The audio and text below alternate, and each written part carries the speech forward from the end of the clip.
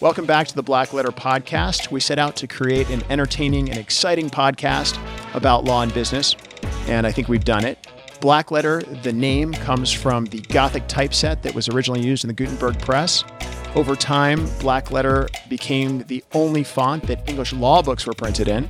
Everything else was printed in regular type. It made it harder for kind of the common person to understand what the English law book said.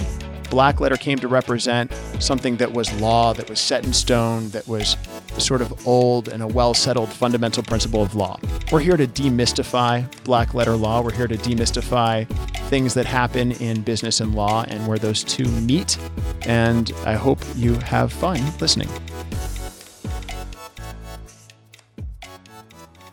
Welcome to the Black Letter Podcast. Thanks for joining us. Today with me in the studio, I've got Blake Fellows from Fellows Financial Group. Thank you, Blake. And I've got Marie Henderson. And Marie is joining us from the greater Philadelphia metropolitan area. That's what we've decided to call that region of Philadelphia. And Blake is with Fellows Financial Group, a investment advisory, insurance, full-service financial planning firm. Works with Marie. Marie's one of his clients, as is Marie's son, Gerald Henderson. I've worked with Gerald briefly as well on some franchise stuff. And Marie has a business. Marie, what's the name of your business? It's called Marie Henderson Group. Okay. I'm affiliated with Berkshire Hathaway Home Services, Fox and Roach. And I provide real estate services to a lot of clients. Okay. And when you say a lot of clients, I think that's interesting because Blake, of course, told me you're the mother of Gerald Henderson, who's correct.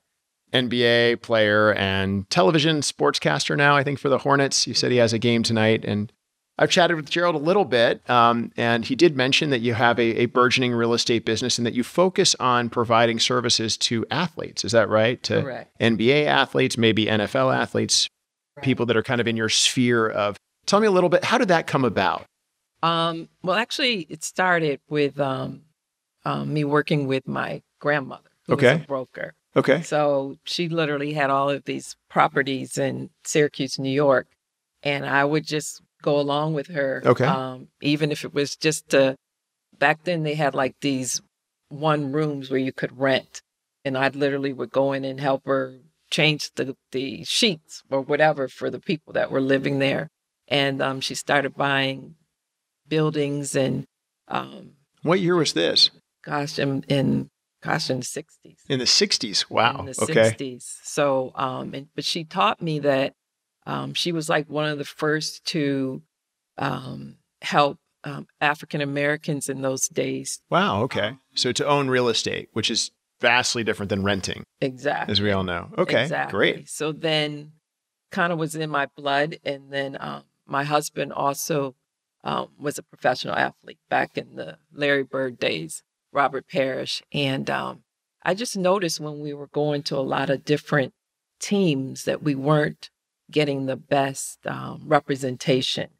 And I just noticed where players were paying, maybe a home was $2 million and they weren't getting anything off of that. It was Right. like, it kind of looked like, well, they can afford it if no need of trying to negotiate at all. Right. And so I decided then that, I wanted to get my license and kind of help ourselves. So your husband, who did he play for back then? He played for the Celtics was the main one. Okay. Seattle Supersonics, New York Knicks.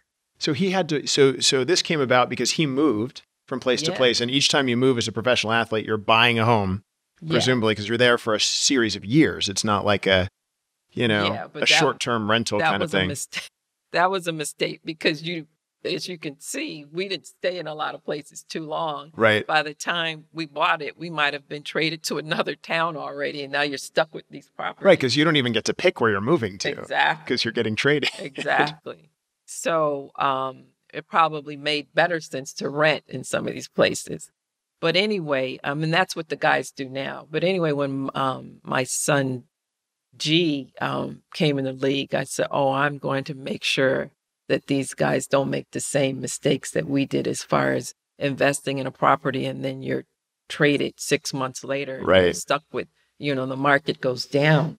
And that's what I did. So wherever G moved, I always was involved in the deal some sort of way. And then when he finally said he wanted to buy a place in Charlotte because he wanted to be close to Duke and work out, that's when I said, okay, you can buy something now. It's been 3-4 years. And if you're going to come back here in the summers, that's fine. This is when he was on the Hornets at the time. Exactly. He bought the house. So this is kind of a more permanent thing. So what do you see as what's the goal of your current company? The goal now is I take all types of clients. I was just yesterday in the city with a client that was looking for property for $150,000. And then, earlier in the day, I was with a client who was looking for, a place and around $2 million. So some are professional athletes. Some are professional athletes. And then I get the first-time home buyers as well. Okay. One of the things that I really try to make sure is that, because I'm in a lot of different cities as well, I'll have a client maybe in New York, maybe in D.C., and I'll get the agent there that I feel will represent the client the best. But I always stay in the loop. So you can help these players out as they move from city to city. Exactly. Can make sure they're not getting ripped off. Right. And going through what you went through with your husband when he was moving from the Celtics to moving all over the country, team to team. And then always call me. Yeah. I have a relationship with a lot of the moms too. Gotcha. And they'll call NBA me. moms? Yeah. In fact, we have a organization. Do you have a Facebook page? Yeah, we do.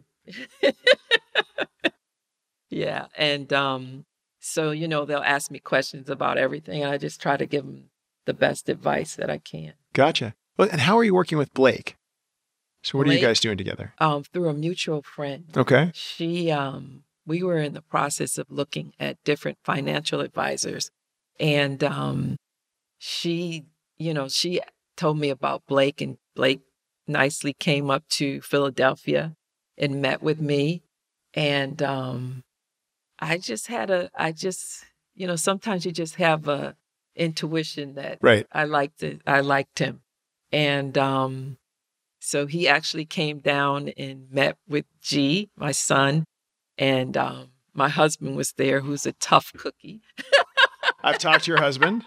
We've had conversations. Yeah, he's a tough cookie. In fact, your son was done with a call, and your husband stayed on for another 20 minutes. Yeah. He's like, and I have a few more questions. I know, okay. Right?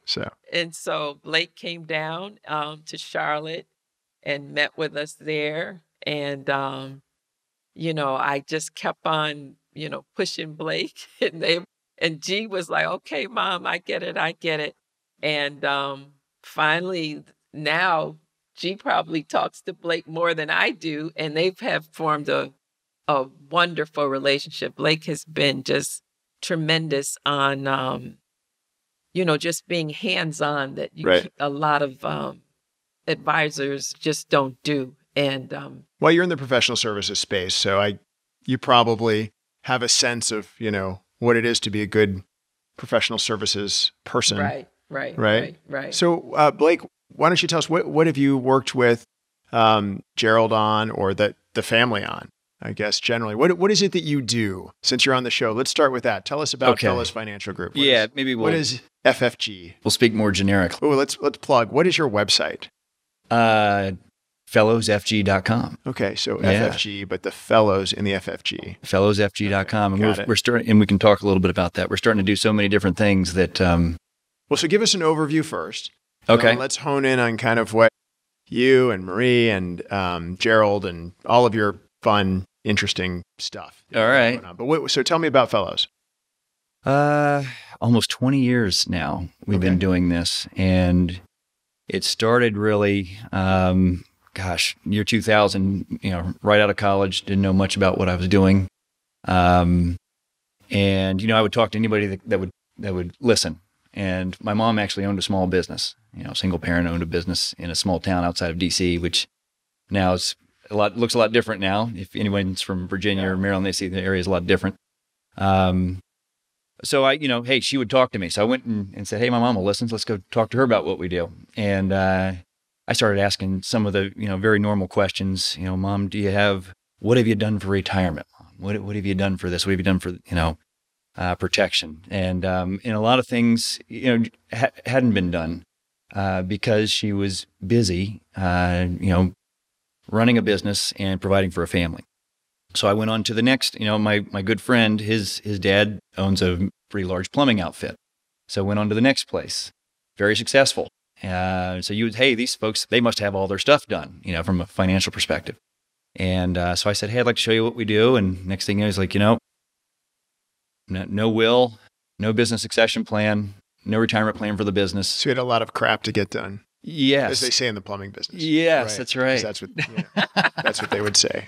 So there's some other ones in there too you could use, but so it was a common theme, and it didn't matter the industry. It was from plumbing to restaurants, and now government contractors. Land development and construction. What I found was this common thread that, geez, these guys need an advocate. They're very busy people, and they have their heads down doing what they're doing. Gotcha. So it's not that you're drafting a will, right? Or it's not that you're particularly doing every single thing they need. You're an advocate to kind of holistically take care of the person. Correct. Okay. Yeah, the person, their family. Or not. I'm not trying to steal your thunder. That's just kind of what it sounds like. No, okay. You got it. Because they're so busy and they build up firewalls, right? How hard is it to get to the owner of a business who's very busy? You have like 3 or 4 people in front of them. So they're missing new ideas. They might be missing ways to save money on taxes. They might be missing ways to protect their business and their family and incentivize people. They're key employees. Got to sort the flack from the chaff, I guess, when it comes to that as a business owner. It's tough. It's very tough. Right. So we're carving a niche out for really being advocates for small business owners. And when I say small, I mean, pretty small to, several $1 million.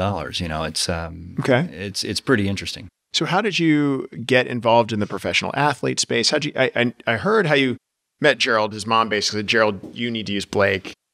And that's what's the old strong arm. Yeah. So that was, I understand how you met Gerald, but how did you meet Marie? And I know you've worked with other professional athletes before that, and you're kind of in that. So one of your partners, Ken, who's been on our show. Yep.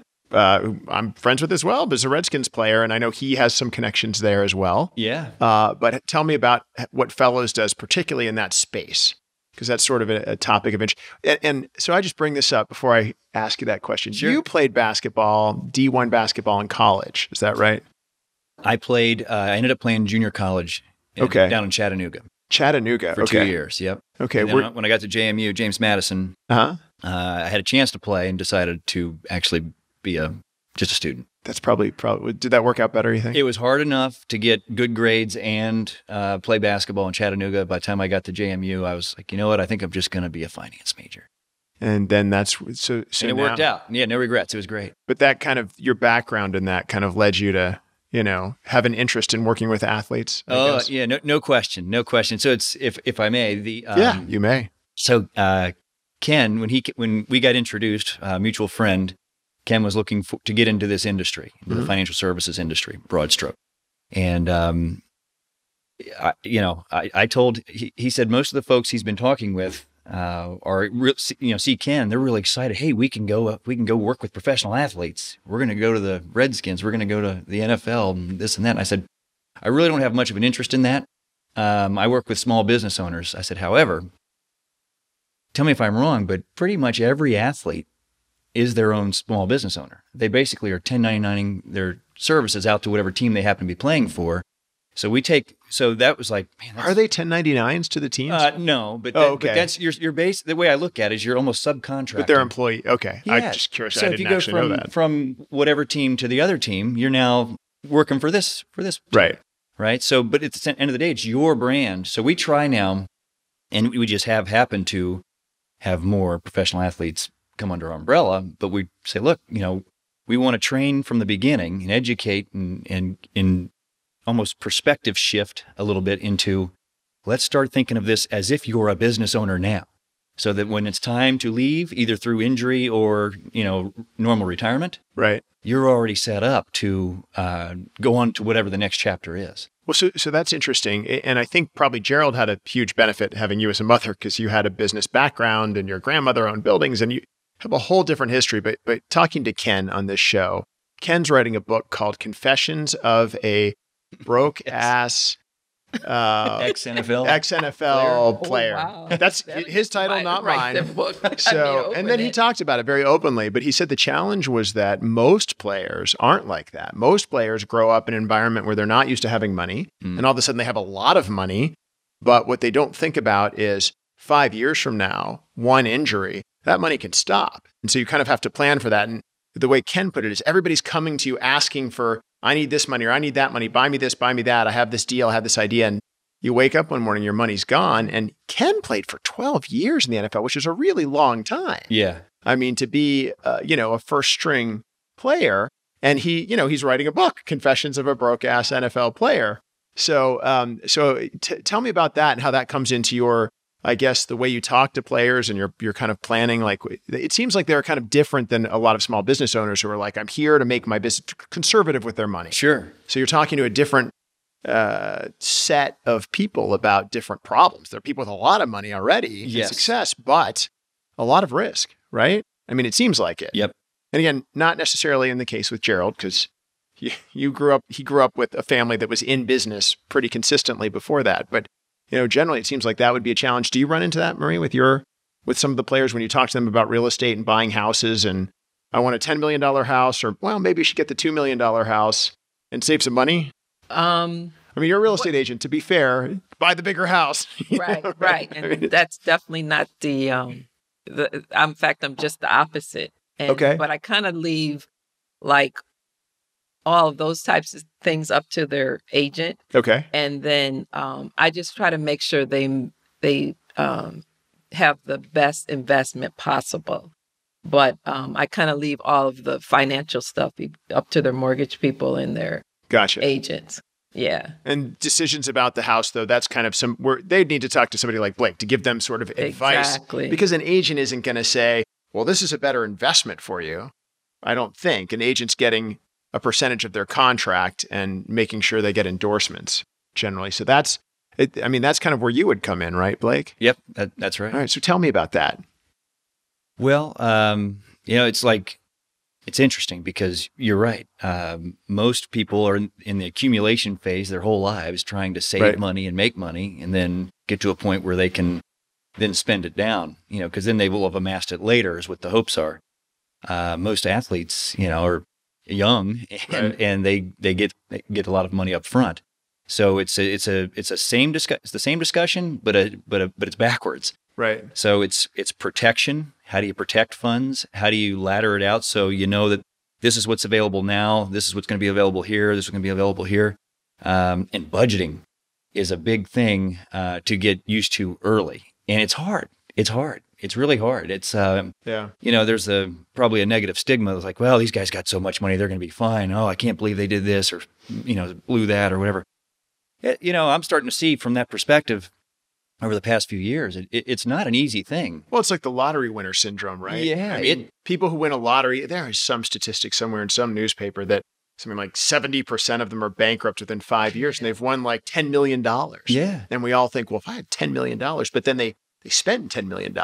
Well, they don't live like they were living or somewhere in the middle, but they just, it's a huge mental shift, right? It's tough. So that's unique because I would think that most, I won't say it's not a vulture thing or a carcass thing, but I feel like there's, with somebody who's young with a lot of money, like it's very vulnerable. Oh, even though they're no like question. starting, linebacker for whatever, they're potentially very vulnerable. Oh, and there's many layers of it.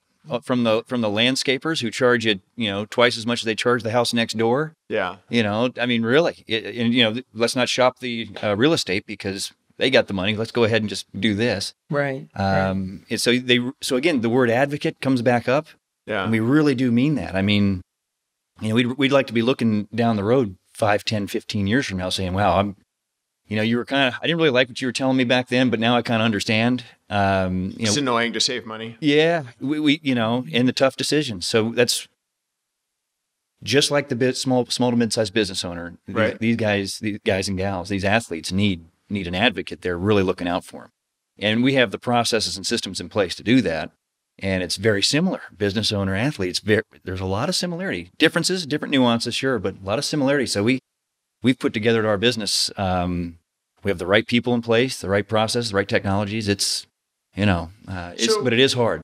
So Marie, what have you worked on with Blake that you can just tell us, like experientially, how has he helped either Gerald or you with the stuff? Like you're talking about it kind of sort of, out there in an ethereal way, like it's happening and we do this great stuff, but anything tangible without saying like this specific business happened or that business happened. But, generally, has it been like, well, we looked at investments and we looked at putting aside money and we looked at buying, life insurance or disability insurance or things like that. Like what kinds of things is it, and either of you, sure, that you guys have done together that are kind of solid things that have happened? So if I could just say one part real quick. Sure. And knowing also that we don't want to get too detailed. This is personal stuff, but it's but I do have I have examples I can give of other stuff. But one example is like with your law firm. So G brings, he gets. That's the other thing is everybody's got the best new investment. Right. Oh man, I got the best new idea. Oh wait a minute, no this one. Oh that one. So it's kind of funny, but this is my view of it is my first answer is no, and then now let's take a look at it. So, so for example, the deal that I got you involved with, right, and you helped vet that deal, that might be that's one of the areas where we, on an ongoing basis, where we provide value is, does this make sense? Does this fit into my plan that we've put together? And to be clear, we told him not to do it. Yeah. And No, it was good. Good advice. Because it wasn't a great deal. So yeah, we're the ones here to say no when it needs to be said. So. Yeah. So that's an important advocacy thing. So would you say, Marie, that you would, if somebody were looking for a home and they were a professional athlete, would you be a good person to talk to, even if they were looking in Seattle or Los Angeles or Miami or something like that, just to talk to as from an advocacy perspective, or, how do you buy a home without getting taken to the cleaners kind of thing? Yeah, typically, I would have to use the local agent that's in that particular area. So say Seattle or LA. But I select the agent and kind of interview them and get their expertise, but let them know this is what they're looking for. This is their budget. Right. Because I noticed quite a few times where I've got this great other property. And no, that's not what we came to you for. Right. One example was I had a client in Charlotte that was an athlete. And so I interviewed a couple of real estate agents, but I never told them that I had the client at the time. I told them that, down the line, if I have clients in Charlotte, I'd like to use them as the local agent. Right. And so I interviewed two agents, and one had a small boutique company, and she said that she had a team and that she typically worked with the clients that were over $1 million. And but anyone under like 500,000, she would give to someone on her team. Then I interviewed another agent, and I didn't even ask her this, and she said, Marie, I would treat all my clients the same. And that's the agent I'm going to refer the business to. That you talk to be the one that is working with your referral, your person. Yeah. And treat every client the same, regardless of what home price of the home is that they're looking at. And then lo and behold, I said, well, actually, I already have a client and they're looking for something in the $2 million range. And I'd like to refer my client to you because of that. So the other agent lost out on a deal, which would have been $2 million because I care about my clients. I feel if at the end of the day, if you do a good job for them, it makes me feel good. Yeah. And you don't really worry about this payday. I always feel like that will come as long as you do the best that you can for your client. Fair. Yeah. Fair point. Yeah. Blake, what about you? As far as what? I don't know. As far as anything. So actually, let me ask this. First, I'll start with you, Blake. What are 3 things that you would say to, whether it's a small business or, more interestingly, how about 3 things that you would tell an athlete, a young athlete who has just come into money? What are the 3 things they should do? Go. 3 most important things. I'm Blake. I'm with Fellows Financial Group. The 3 most important things you need to be aware of are X, Y, and Z. Yeah. So asset protection? Asset protection. Okay. No question. Makes sense. You know, from creditors and predators. Okay. You know, because, you know, Ooh, I like that. I see what you did there. You want to, yeah. you Creditors and predators. kind of mitigate and prevent being an easy target. Okay. Because again, it's pretty easy to be an easy target. So, well, you already like are what a I did target, there? right? Yeah. So, that would be number 1. And then number 2 would be budgeting. Okay. So asset protection, budgeting. Yep. And really trying to find out what it is that you really need now.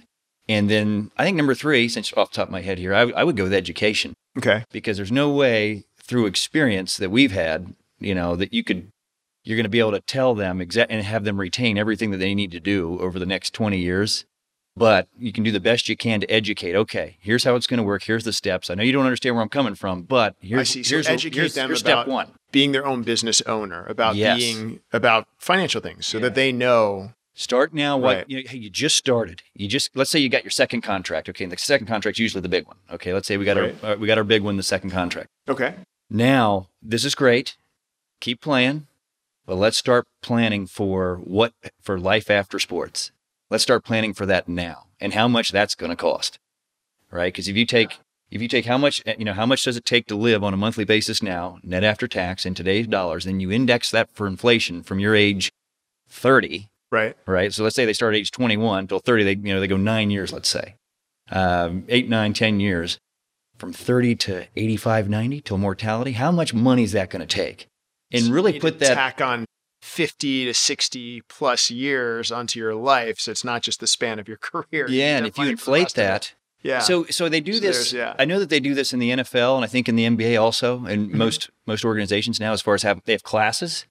But I think, I believe it, at least this is how it was, is it's like a boot camp of classes. And then it's, it's like goes in and then it spills out, like kind of like half the stuff at my school when I went to school. I mean, it's someone needs to sit there and start with stages and then leak on them continuously. Right. Because those classes, I'm sure they're good and they mean well, but you're retaining 20 to 30% of what they say at best. At best is my guess. I might be wrong.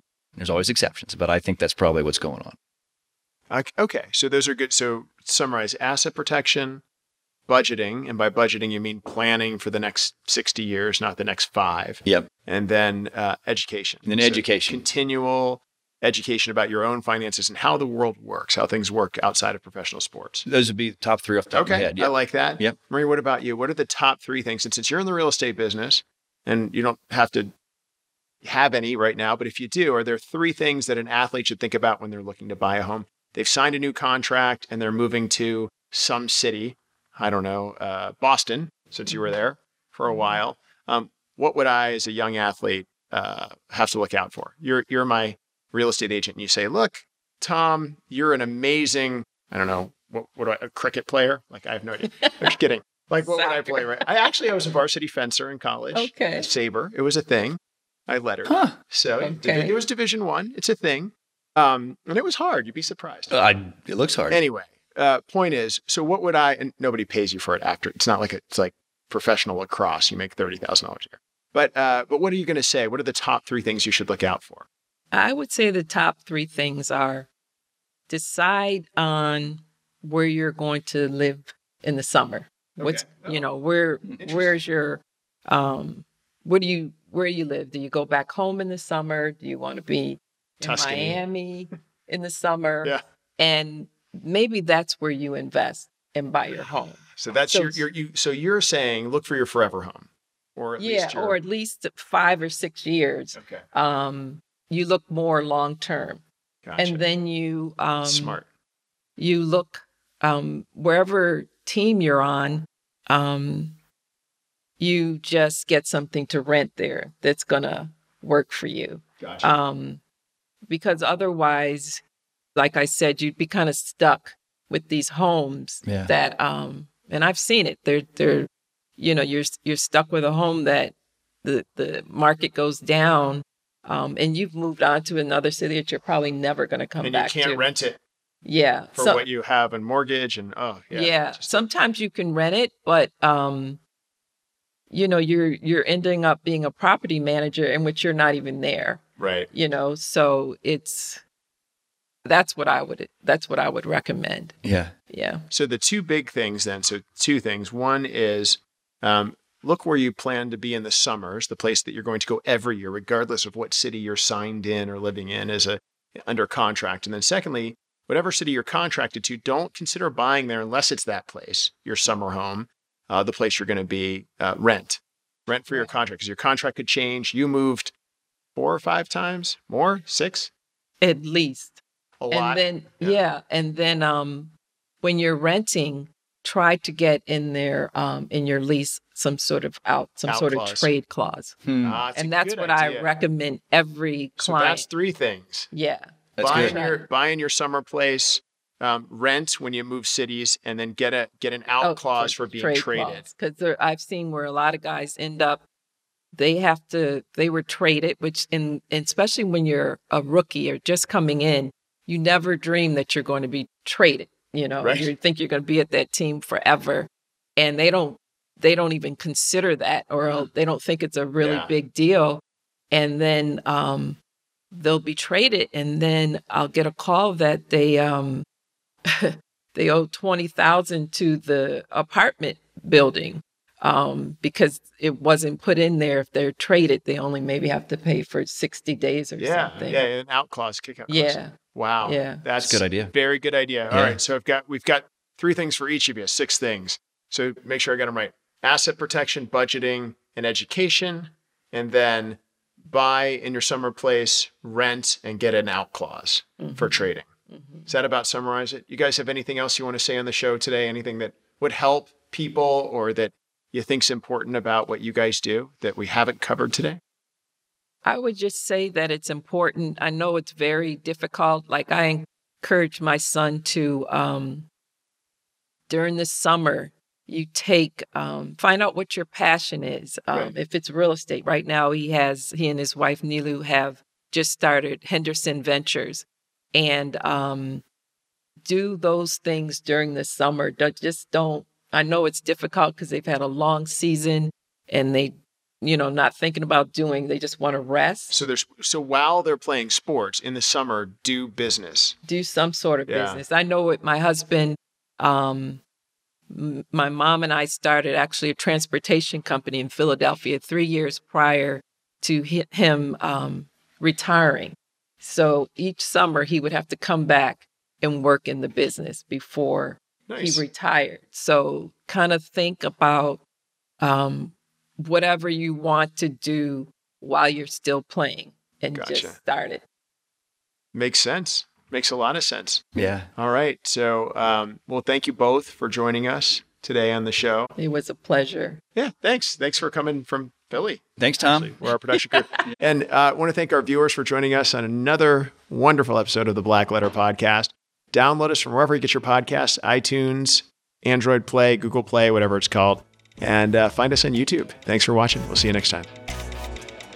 That's all for today's episode of Black Letter. Thanks again for listening. Join us next time when we talk about more Black Letter issues in creative ways. Make sure you subscribe to the podcast on iTunes and Google Play so you never miss an episode. And to catch us on video, check out our website at blackletterstudios.com.